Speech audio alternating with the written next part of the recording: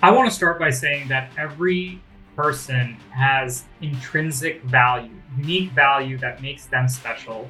And it's really about how you use it, how you apply it, and how you're willing to be proactive about it. It comes from within. Sometimes some people come from harder circumstances. Completely makes sense. That's understandable. Other folks that are choosing to not put in their 100%. So if someone is being resourceful, that is the most important skill you can have as a human being, no matter what AI comes out there. How do you get 10,000 people to take a step to the left? What's behind the relentless mindset of a world champion? Why do teams of exceptional talent fail? How do you manage the pressure to perform? These are some of the curious questions we will attempt to answer as we bring you world leaders, curious minds, exceptional talent, successful CEOs, and incredible human beings who know how to inspire great leaders and are inspiring great leaders themselves. I am Craig Johns, high performance leadership expert, international speaker, and CEO of Speakers Institute Corporate and World Sport Coach. This is the Inspiring Great Leaders podcast, where the ordinary don't belong. Welcome to the Inspiring Great Leaders podcast. Our guest today is someone who embodies the true spirit of entrepreneurial adventure. He is the CEO and co-founder of Fireflies.ai, a revolutionary artificial intelligence note-taking assistant embraced by over 200,000 organizations, earning him a cover and recognition of Entrepreneurial magazine for 12 founders changing business and a spot on the Forbes 30 under 30 list. His exceptional story isn't just about entrepreneurship, it's about determination, innovation, and the power of embracing change. The former product manager at Microsoft graduated from summa cum laude from the University of Pennsylvania in just 3 years.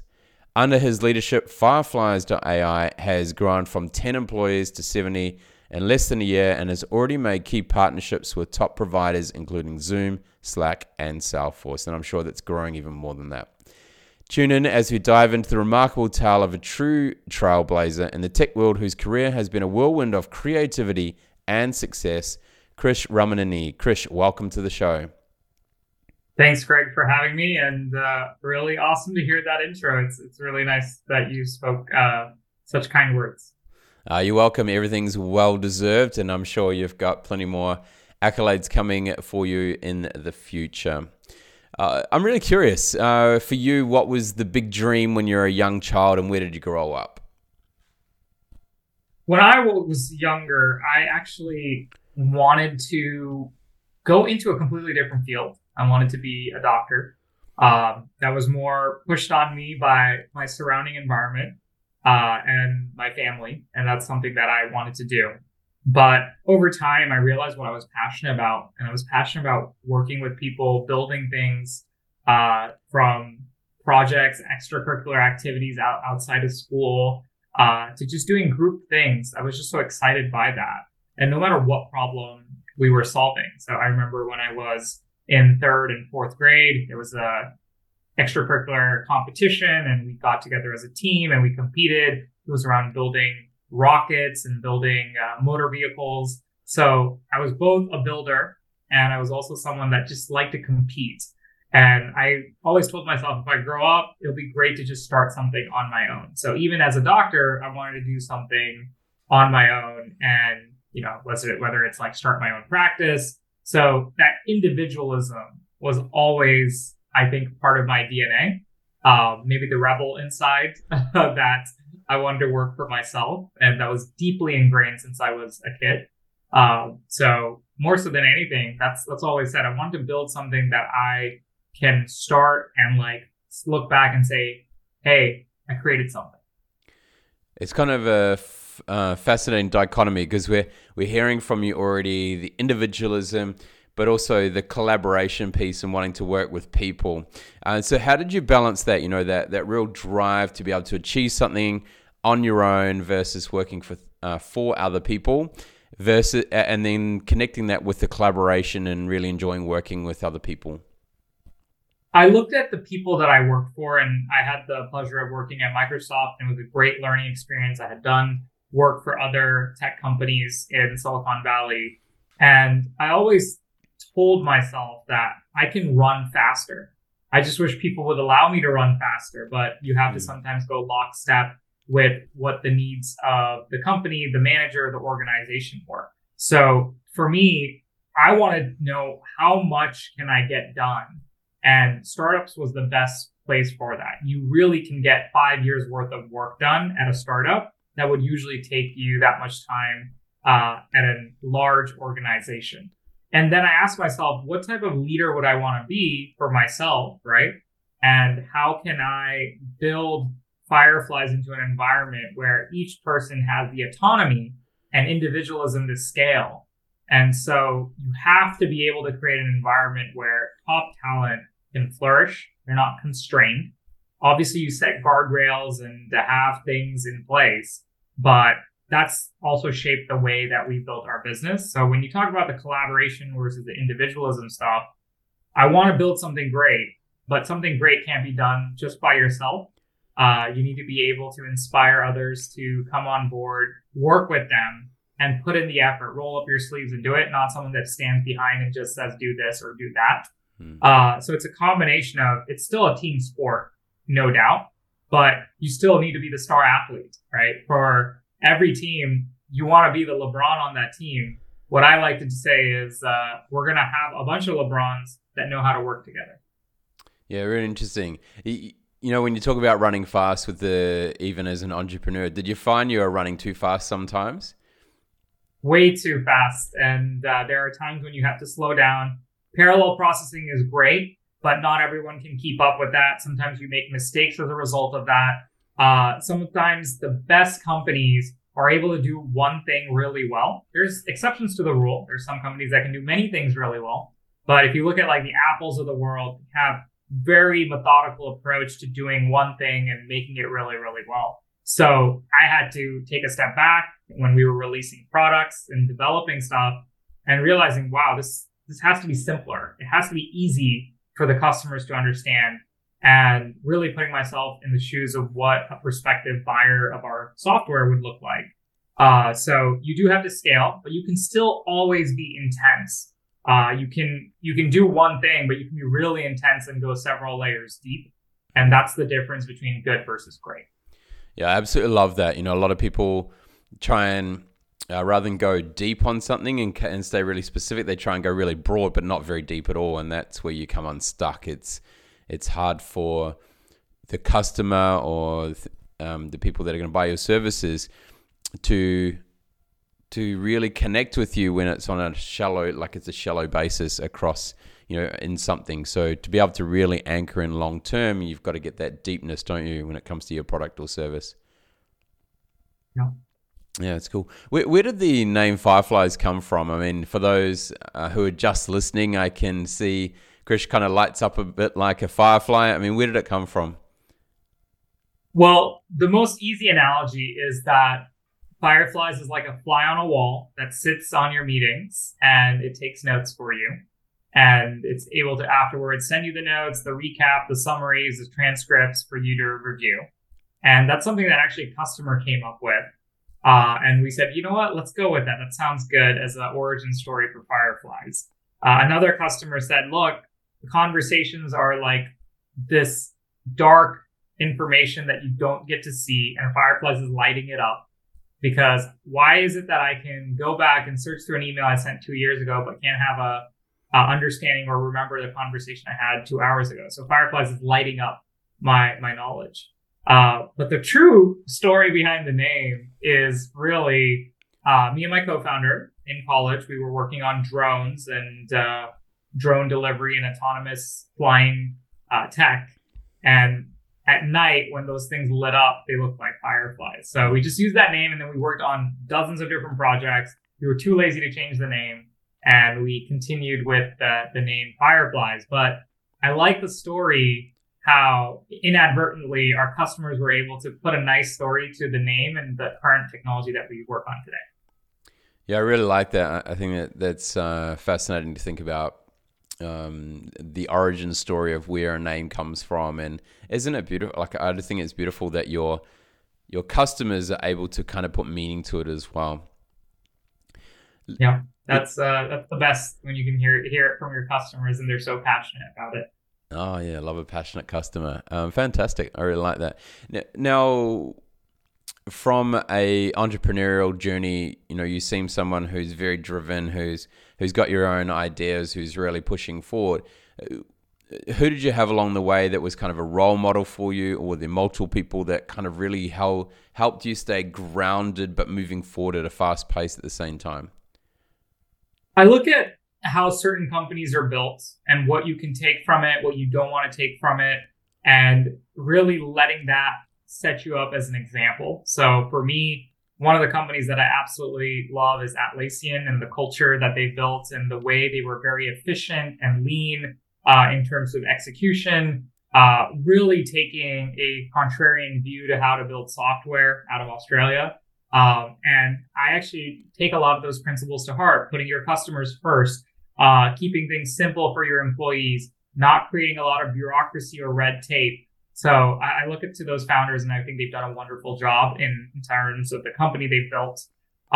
So I also look at different people in other aspects of life, not just in technology. So someone I grew up watching a lot was MS Dhoni in cricket, and I'm a huge cricket fan, and the sport of cricket. And I remember as a child when I first started watching the way he played, the way he captained, and how he was able to react in pressure situations, no matter what the odds are. That makes you realize that you can't panic. You need to process information. You need to work like a calculator in the toughest of situations. You need to trust your gut and instincts, because you are making some of the most important decisions in split seconds. So again, that's someone that I would say, like, completely unrelated to technology, but the way he went about the process is really important, because if you over fixate on the outcome, it's very hard, and you get so caught up with the outcome that your process gets impacted. So those are some of the lessons and learnings I've learned. And yeah, so many people out there that have built really good mindset, right? At the end of the day, it comes down to your psyche and how you are able to confront challenges. Because building a business, being at a startup, is a roller coaster ride. There will be days where this is like the greatest thing you're ever doing. There'll be days where you wake up and feel like, why am I even doing this? Life would be so much easier at a large company where I'm working 9 to 5. So it is about how you take the highs well, and then also the lows well. Mm. So starting Fireflies, was it rapid growth? Was it kind of stop-start? Was it kind of just idling along and then took off? What was the trajectory of the company at the beginning? Before Fireflies is the company that it is today, we had several other products, iterations of it on different pieces. We built email tools, we built Chrome extension tools, we built Slack bots. We did a lot of different tech. It was really around 2019 that we said, look, meetings are where all of the opportunity is. That's where all the value we can create with a tool like Fireflies. And we built our AI note taker. And we worked hard, heads down, for 6 months on the underlying platform. We took a lot of the learnings from our previous products that failed. January 2020 was when we launched. A few weeks later, the pandemic happens. All of a sudden, acceleration, people using video conferencing tools all around the world. Everyone is working remotely. And Fireflies becomes front and center. Everyone sees this AI note taker on meetings. They get excited. They want to try it out. And we started growing much faster as a result of that market pull. And that was a really interesting time period, because it's hair on fire and you're trying to put out so many different fires, but it's overwhelming. But at the same time, you're happy because finally, after so many hard years of work, you have people that are leaning in. They're pulling Fireflies out of you and saying, I love it. I want to use it. And you now feel like you don't want to disappoint those customers. You want to work hard to make them happy and you want to make sure that the product keeps improving. And after a long day's worth of work, seeing someone write a note or say a thank you saying, hey, this really changed my life and this has made my life so much easier at work, inspires us to work even harder. Yeah, the beginning of 2020 certainly was an accelerant on the fire for certain businesses. It was kind of like putting a blanket over the fire for other businesses. And I know for our business, we had the accelerant happen on the fire as well. And it's everything kind of, when everything's moving so fast, but then you get kind of, as the pandemic's kind of slowing down, you then get hit by financial, the economy being challenged with recession talks, etc. How did Fireflies adjust to, or maybe you haven't yet, I don't know, it's a good question. Have you kind of hit a plateau, or have you seen a drop off with recession talks, etc.? Because that's, we've got to be able to say ride the roller coaster, as you mentioned earlier. Yeah, great question. So we thought the COVID spike would be like the peak of how fast we would grow, but we are probably growing 20x faster today than at the peak of the pandemic. And that's a result of putting in the hard work early on, building out the platform, making Fireflies a viral part of everyone's workflow. It takes notes for millions of people. And that's just accelerated, compounded word of mouth. Yeah, we're heads down. We're locked in. 2023, there's so much for us to do, both on the roadmap and supporting our customers. But here's the thing.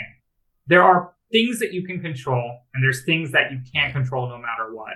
So we were able to control building a good product. We got a little bit lucky in terms of the market timing and the pull and the desire to use a platform like Fireflies. But you have to also make the product effective, right? Just because it's viral doesn't mean it's going to be sticky unless you make it valuable to people. So there's a place where lock-in timing plays a factor, and I will not deny that. But there's also parts where you have to take advantage of that opportunity or gift that's been given to you and execute. Ultimately, ideas are dime a dozen. It's really the execution that matters. And I've learned that the hard way over the last couple of years. And then you get to a position where, hey, look, there could be a potential recession. There could be high interest rates, macroeconomic trends that you cannot control. But what you can control is making sure Fireflies continues to be affordable for users, continues to be reliable, and helping people do more work and be more productive and stand out at work.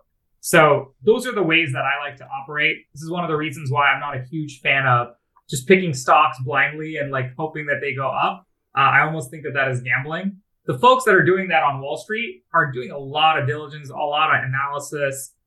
So I'm not a trader. I'm all about building value, but I would rather build value into something that I can control and that I have some amount of power over. And that's what lets me do the things that I do today. And we obviously think about the market, but we don't let that change the way we approach the company and our customers day in and day out. Yeah. So when you talk about customers a lot here, but you've also got a lot of stakeholders potentially as well, partnerships that have been established with some of the big companies around the world. For you, what's it been like working with, companies like Salesforce, like Zoom, who are obviously experiencing their own rapid growth as well over the past few years? How has that been comparing to having the relationships internally with your staff?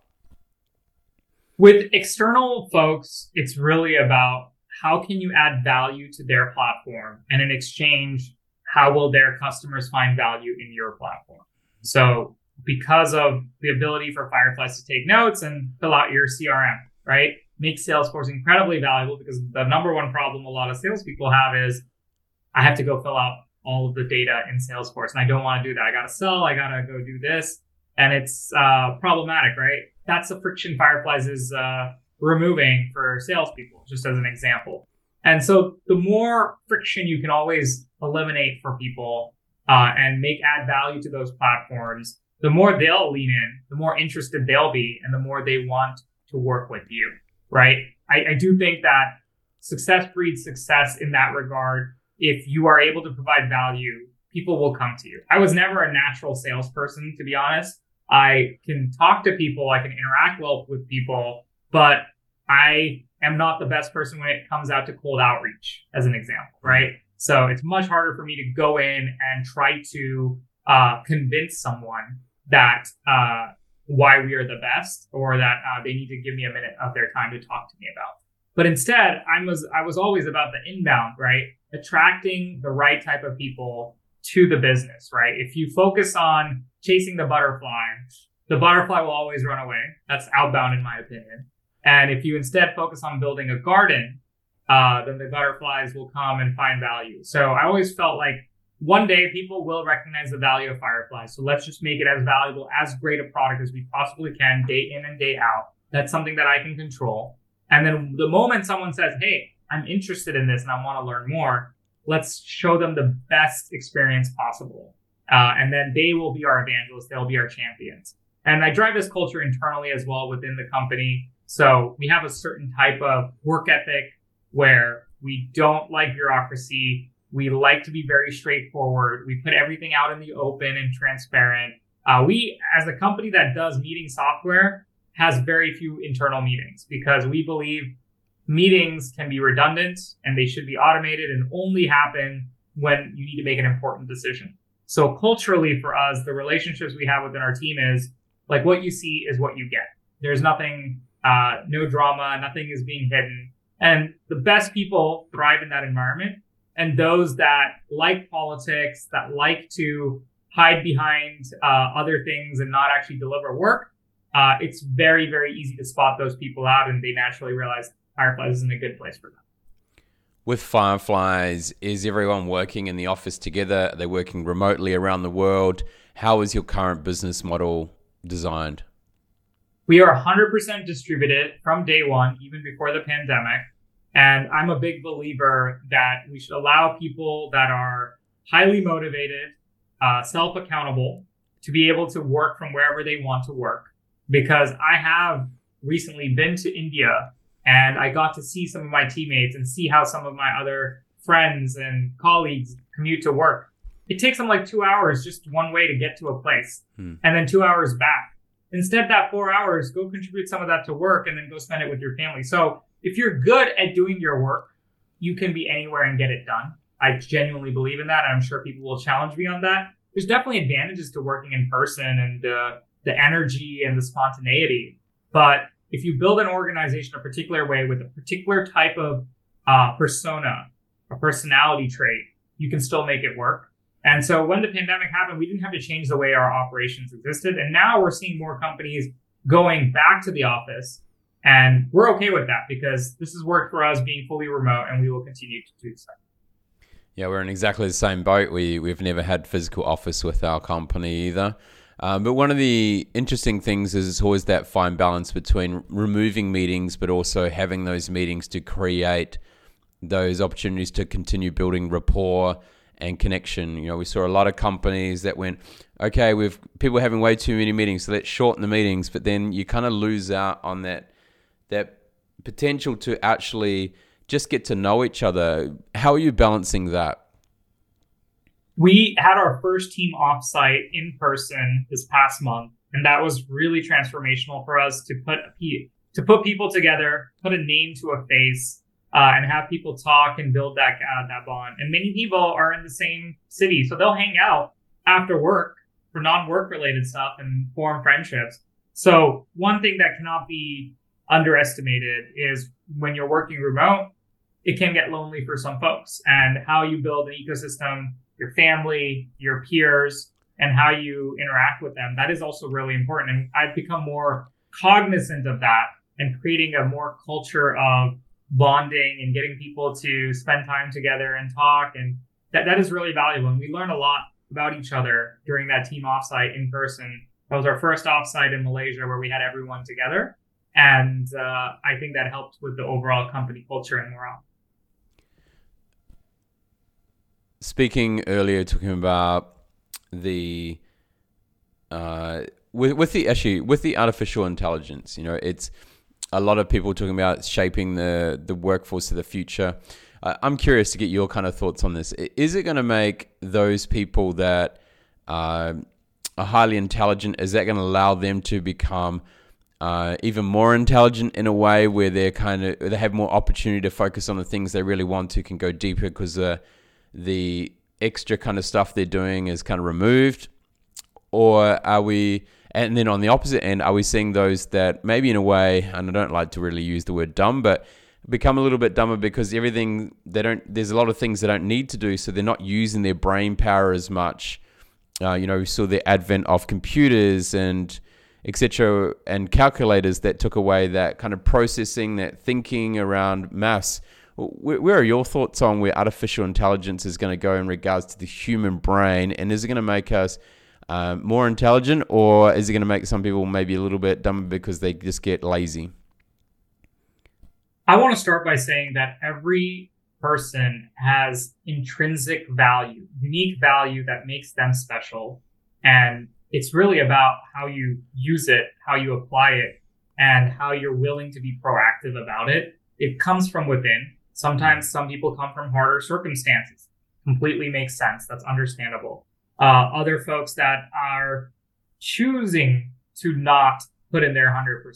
So if someone is being resourceful, that is the most important skill you can have as a human being, no matter what AI comes out there. So I always like to say that AI isn't going to replace you, but another person who is using AI and is resourceful will replace you. So when we think about technology of this era, we can always think about looking back at how technology has evolved in the past as well, not just AI, right? From the personal computer to the internet to the smartphone. The key here is being willing to learn and train and upskill yourself.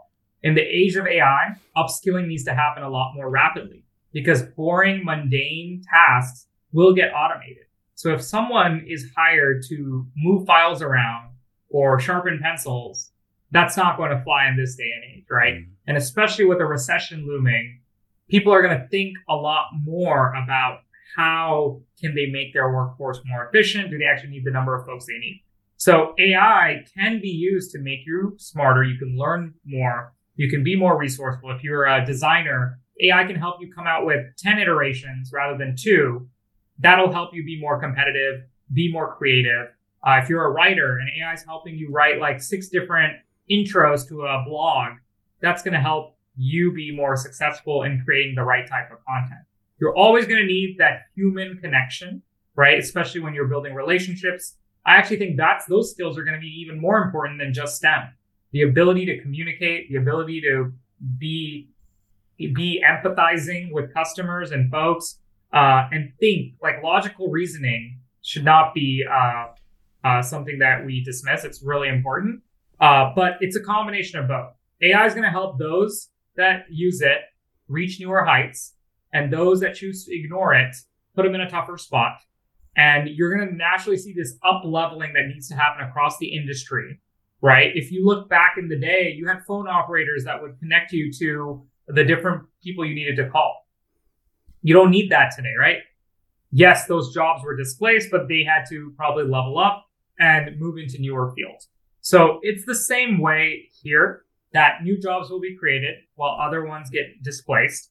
But it really is on us to be able to be in a position to learn. So this is not something that just starts with an individual, but also creating the right incentives at a company level, at a government level, and realizing that we need to give each and every person the resources and opportunity to learn, right? The most important skill set is education. And if people take everything away from you, they can't take your education away from you, your skills to be someone.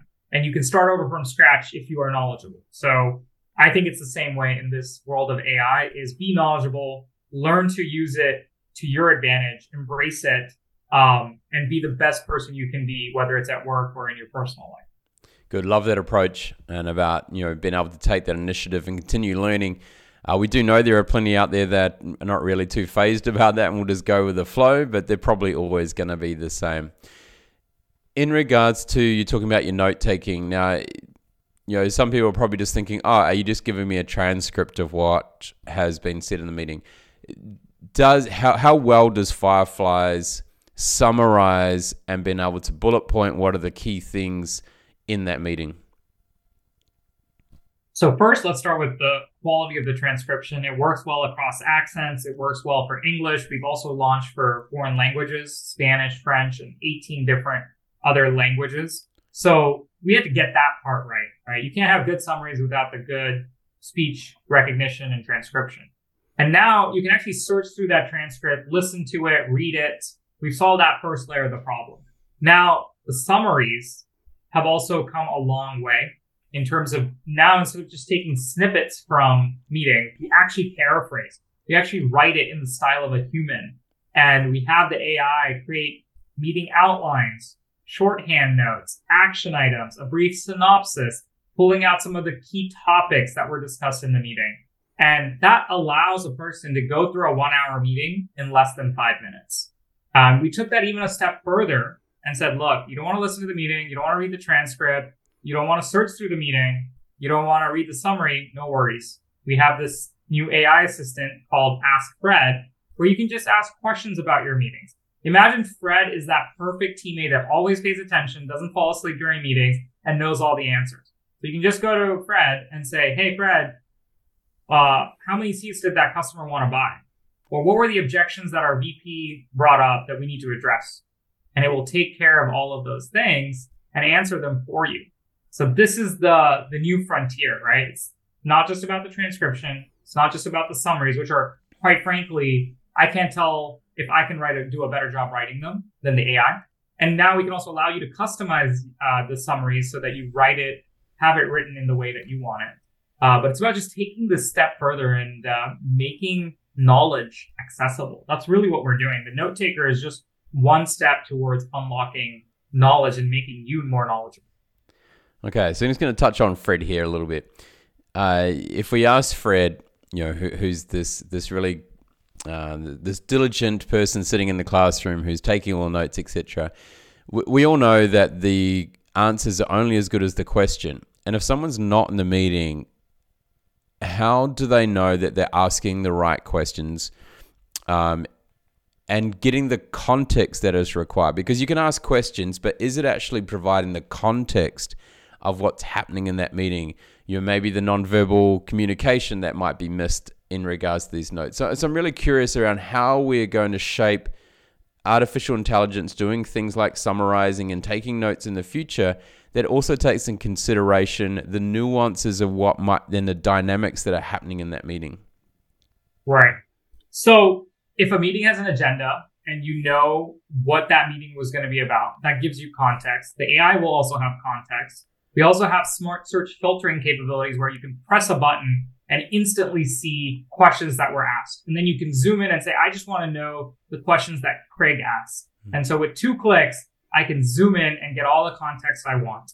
I can read the synopsis, which is like a 3 to 4 sentence synopsis of what the meeting is about. It's almost like what you would see for IMDb when you're looking at the synopsis for a movie and deciding if you want to watch it or not. So there's a lot of ways you can pull context and not only have a bird's eye view, but also zoom in to a specific point in the call. I can go to 10 minutes into a call, search for that keyword and know what that was about, click it, listen to it, see it, and then go back to friends and, hey, they were talking about scenes 10 minutes into the call about this new AI product they're launching. Tell me more about what that discussion was about and when they're planning to launch it, right? So it's all about context as you have conversations with your AI assistant.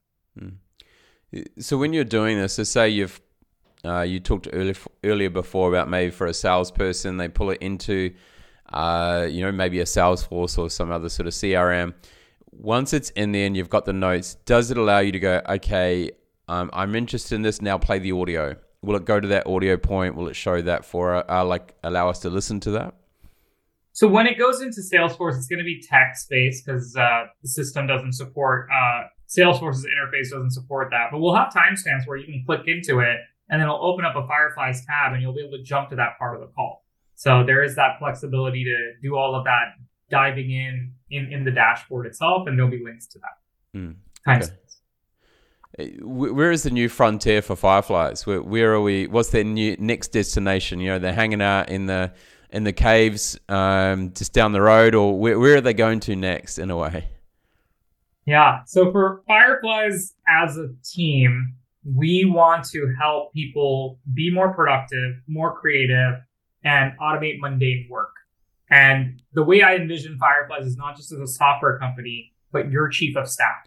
If you had the most perfect chief of staff in the world, how would that person or AI function? So in this case, I want Fireflies to be proactive, helping you get the information you need and someone you can talk to.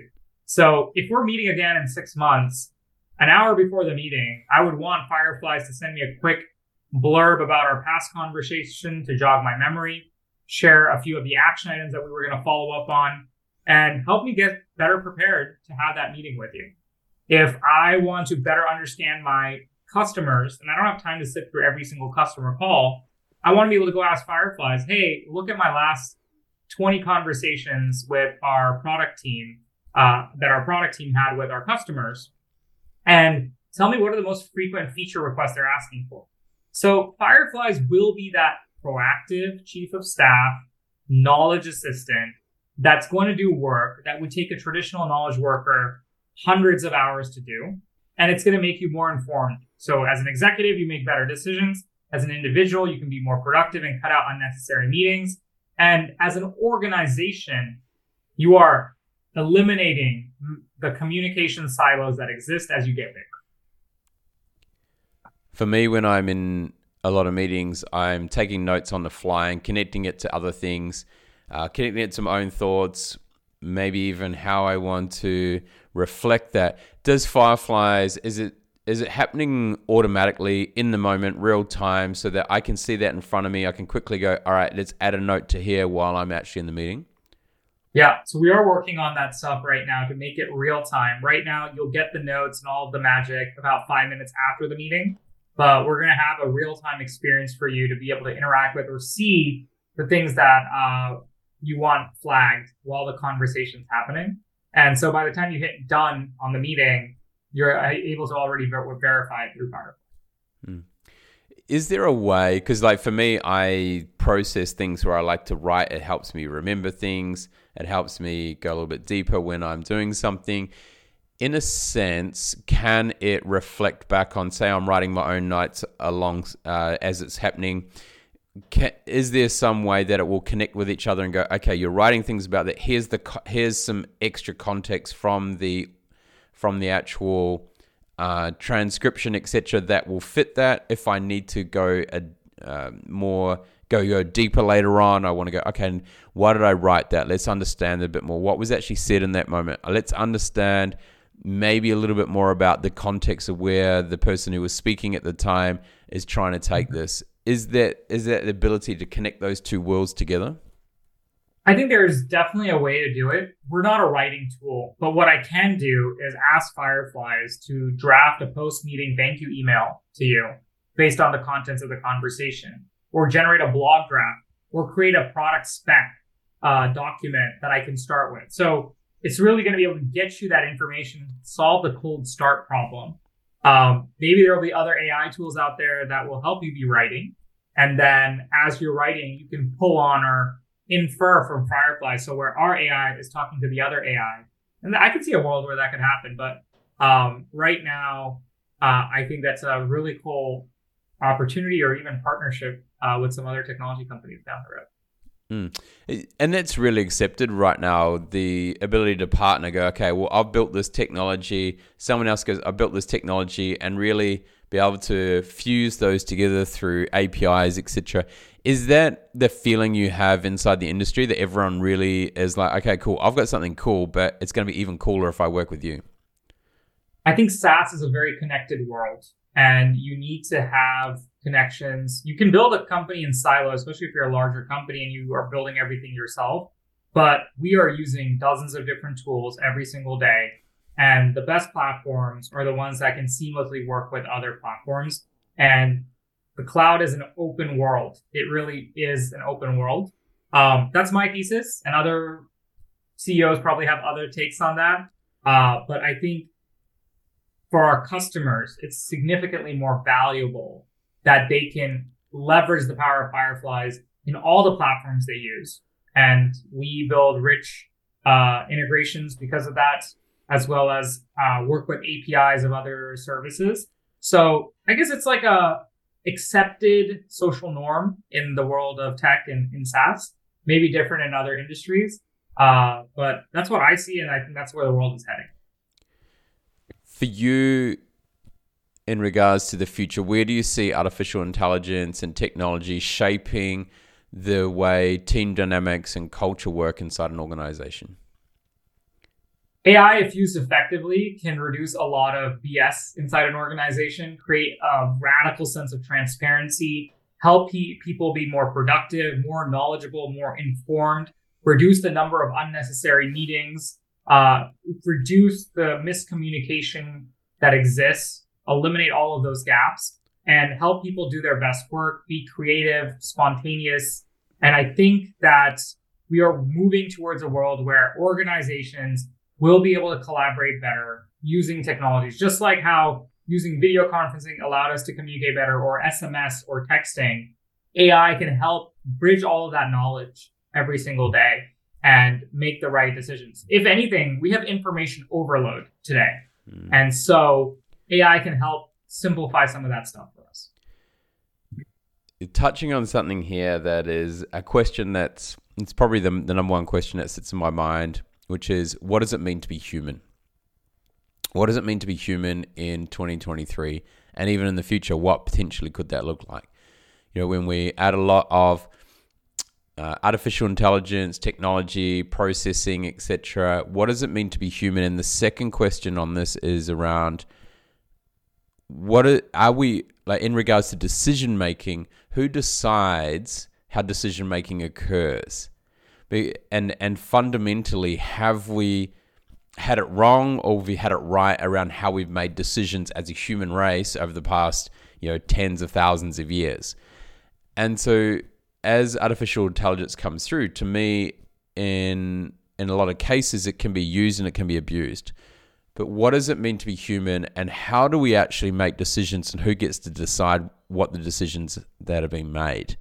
And so how do you approach this when you're looking at the algorithms and behind the back end of Fireflies as well? Because we're talking context here, and we all make our own meaning of a conversation and what's being said, the nuances of the way that people use nonverbal language. I'm curious to see where this is going to go, because it's a tough question. It's a big question that we need to understand in the future. What are your thoughts on this? Wow. You posed a question that I think most philosophers never have an answer to. What does it mean to be a human? And in the age of AI, it's really hard. Does it mean that if you're eating, breathing, sleeping, existing, you're human? What if your brain was uploaded to the cloud and your thoughts and consciousness could be run through the computer? Does that mean you're being human? It's really tough, because our relationships with people and nature make us human. I contemplate that a little bit, but to be honest, in the world of AI, when it comes to decision making, I believe that AI should be used to inform and let humans make the final decisions. That's where we're going towards, unless you're going to say, hey, there's going to be a singularity in a few decades. I don't think it's going to happen that soon. I think that entrusting AI to make certain decisions could work, but it's just like self-driving cars, right? Like, it's a risk trade-offs. How do you balance those things? Do you want it to drive you, but what if it drives you off the cliff? Or, hey, if everything is an AI car, the chances of accidents is a lot fewer than if humans were doing it, because humans are prone to error. So what I like to look at the world through the lens of, AI can be used to make us smarter. It should help us inform us. It should also help us contemplate the trade-off, the pros and cons, and talk it out, and run through hundreds of scenarios. And ultimately, we need to be able to pull the trigger. Because if you go tell AI, your number one goal is to go make a ton of pencils, it may not take into consideration any other implications and say, okay, I'm going to chop down all the forests. I'm going to put everyone to work on pencils. And you can take things to the extreme, to a point where you have no air. Like, and maybe the AI eventually realizes that, I don't even need humans, because the most important thing is I need pencils. So it really comes down to what is the end goal. And I feel like humans are still very much in control of the process. It's just that they're going to need to learn to adapt quickly to a lot of signals. Common example of this is in the trading world, quantitative trading. Before, it was done by people manually. And then now it's almost all of these hedge funds, all these quant firms are using AI and algorithms and rapidly trading at very high frequency, right? So still a human has to make the call. Otherwise, you may miss the call. You're losing millions of billions of dollars. But you need to make those decisions faster and you need to gather information faster. It's a rat's race out there. And I do think AI is going to help with that, but it's also going to contribute to that. How important is it for entrepreneurs to try and consider what might be the unintended consequences of doing something? You know, we saw with Facebook, etc., the unintended consequences of Facebook we never thought would happen in regards to the mental health issues that it might be facing, the addiction that it's creating to being online and trying to find that perfect human or whatever it may be. How important is that for entrepreneurs to be considerate of? I think we have to be cognizant of the tools that we build and how it's going to shape society. And there's a bigger question around how do we also bring people together and move people forward so that they can leverage this technology and not get excluded from it. I really believe that if you are going to have technology, you need to give equal access to it and allow people to have it. If some company has some sort of monopoly at the higher level and says, the only AI you can use is this, I think that will be problematic. I think AI can also have biases that we need to be aware of and address that. Because ultimately, AI, in the purest sense, is a reflection of humanity, especially these large language models. They're trained on all of the internet. Who created all of the internet? It's user-generated content. So it has both good as well as the bad. It has the positives as well as the most racist, bigoted type stuff, right? So you have to be cognizant of that and know that like AI is not the end all be all. It's really in the purest sense a reflection of humanity. And it needs to be known that there are times where it will fall short.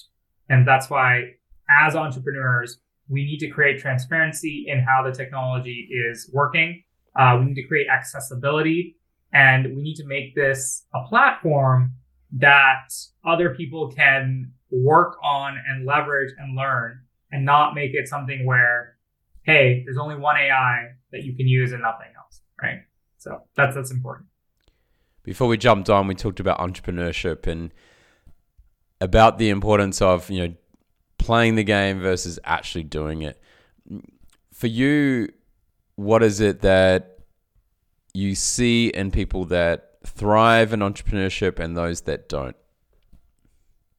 Yeah. For me, entrepreneurship is about waking up every day, willing to take the punch and keep moving forward.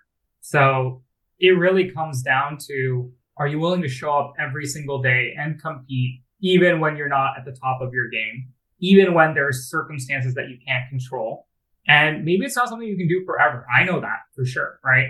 But there's a period in your life where you care so much about what you're working on that that passion brings you forward and that gets you excited to keep doing the things you do.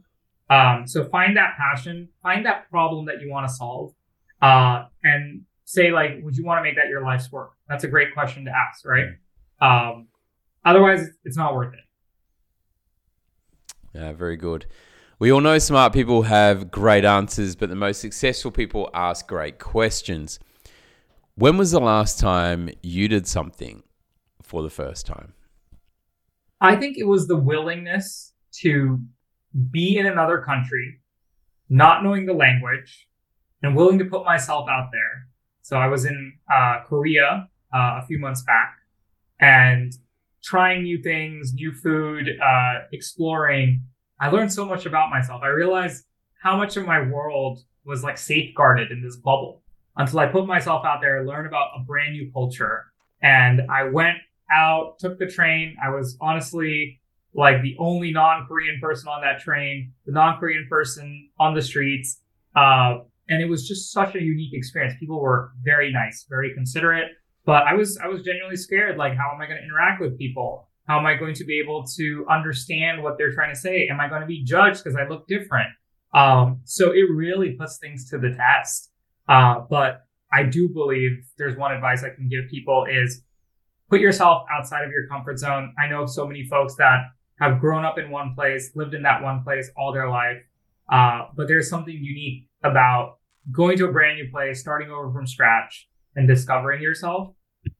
So this is not even entrepreneur related, but it's really about personal growth, that when you put yourself in those circumstances, you become a much more evolved person over time. Beautiful. You're speaking my language. I love that. I love going to new countries and getting lost and then figuring out how to find yourself in that situation. What is the one question that you would love to solve? I would want to be able to understand how we can create different businesses with the smallest amount of resources possible. And what I mean by that is I truly think, why does it take, 10,000 people to build a publicly traded company? I believe there is going to be some company in the future that's going to be able to create something amazing with just 10 people that goes public all the way, right? So I do think we are moving towards a world where everyone can be in their own way an entrepreneur. And the problem I'd like to solve is, how can you build that sort of company without having to ingest a lot of resources, a lot of capital, being a net negative on the environment and the economy, and just being as positive as an impact. Everyone talks about global footprint, right? I'm thinking about capital footprint and efficiency, because those are really important things that I think about from a business point of view. Because growth is great, but I think efficiency is especially important, and it's a responsibility that every entrepreneur should have. So I think about that as how do you build that perfect business, is how do you build an efficient business. I love it. It's been really fascinating listening to you today. How can people learn more about what you do, and what is the best way for people to connect with you? Folks can reach out to us, all over with our website, with Fireflies.ai. You can go try it out, use it in your meetings. Also have a way to reach us out on LinkedIn. I'm pretty actively posting on LinkedIn, also on Instagram. My hashtags are Krish Ramineni, so look at my handles there. But yeah, I think the best place is would love for people to give Fireflies a try if you're not already using an AI note taker for your meetings, and would love to hear your inputs and feedback. Krish, it's been an absolute pleasure speaking with you today. Love hearing about your journey, your desire to be very individualized in the way that you can approach something, and being an entrepreneur, in regards to how do you collaborate with not only your employees but also stakeholders and partners along the way. It's quite inspiring to hear about where Fireflies has started from, where it is growing to, and your real depth of wisdom and desire to really make a difference on this planet, not just for in regards to sustainability and anything like that. It's around how can we be more resourceful from a capital perspective. I really love that approach, and it's been refreshing. So thank you very much for your time today. Thanks, Greg. Really appreciate it. And I had a great time, and you had very interesting questions. It's time for you to join the Inspiring Great Leaders movement by visiting craigjohns.com.au. Share this podcast on LinkedIn and be sure to hashtag Inspiring Great Leaders. We would love it if you could leave a review on Apple Podcasts or Spotify. Drop us a line with your feedback and questions, and connect with us on the Craig Johns LinkedIn, Facebook, and Instagram pages. Be sure to check out the next Inspiring Great Leaders podcast, where the ordinary don't belong.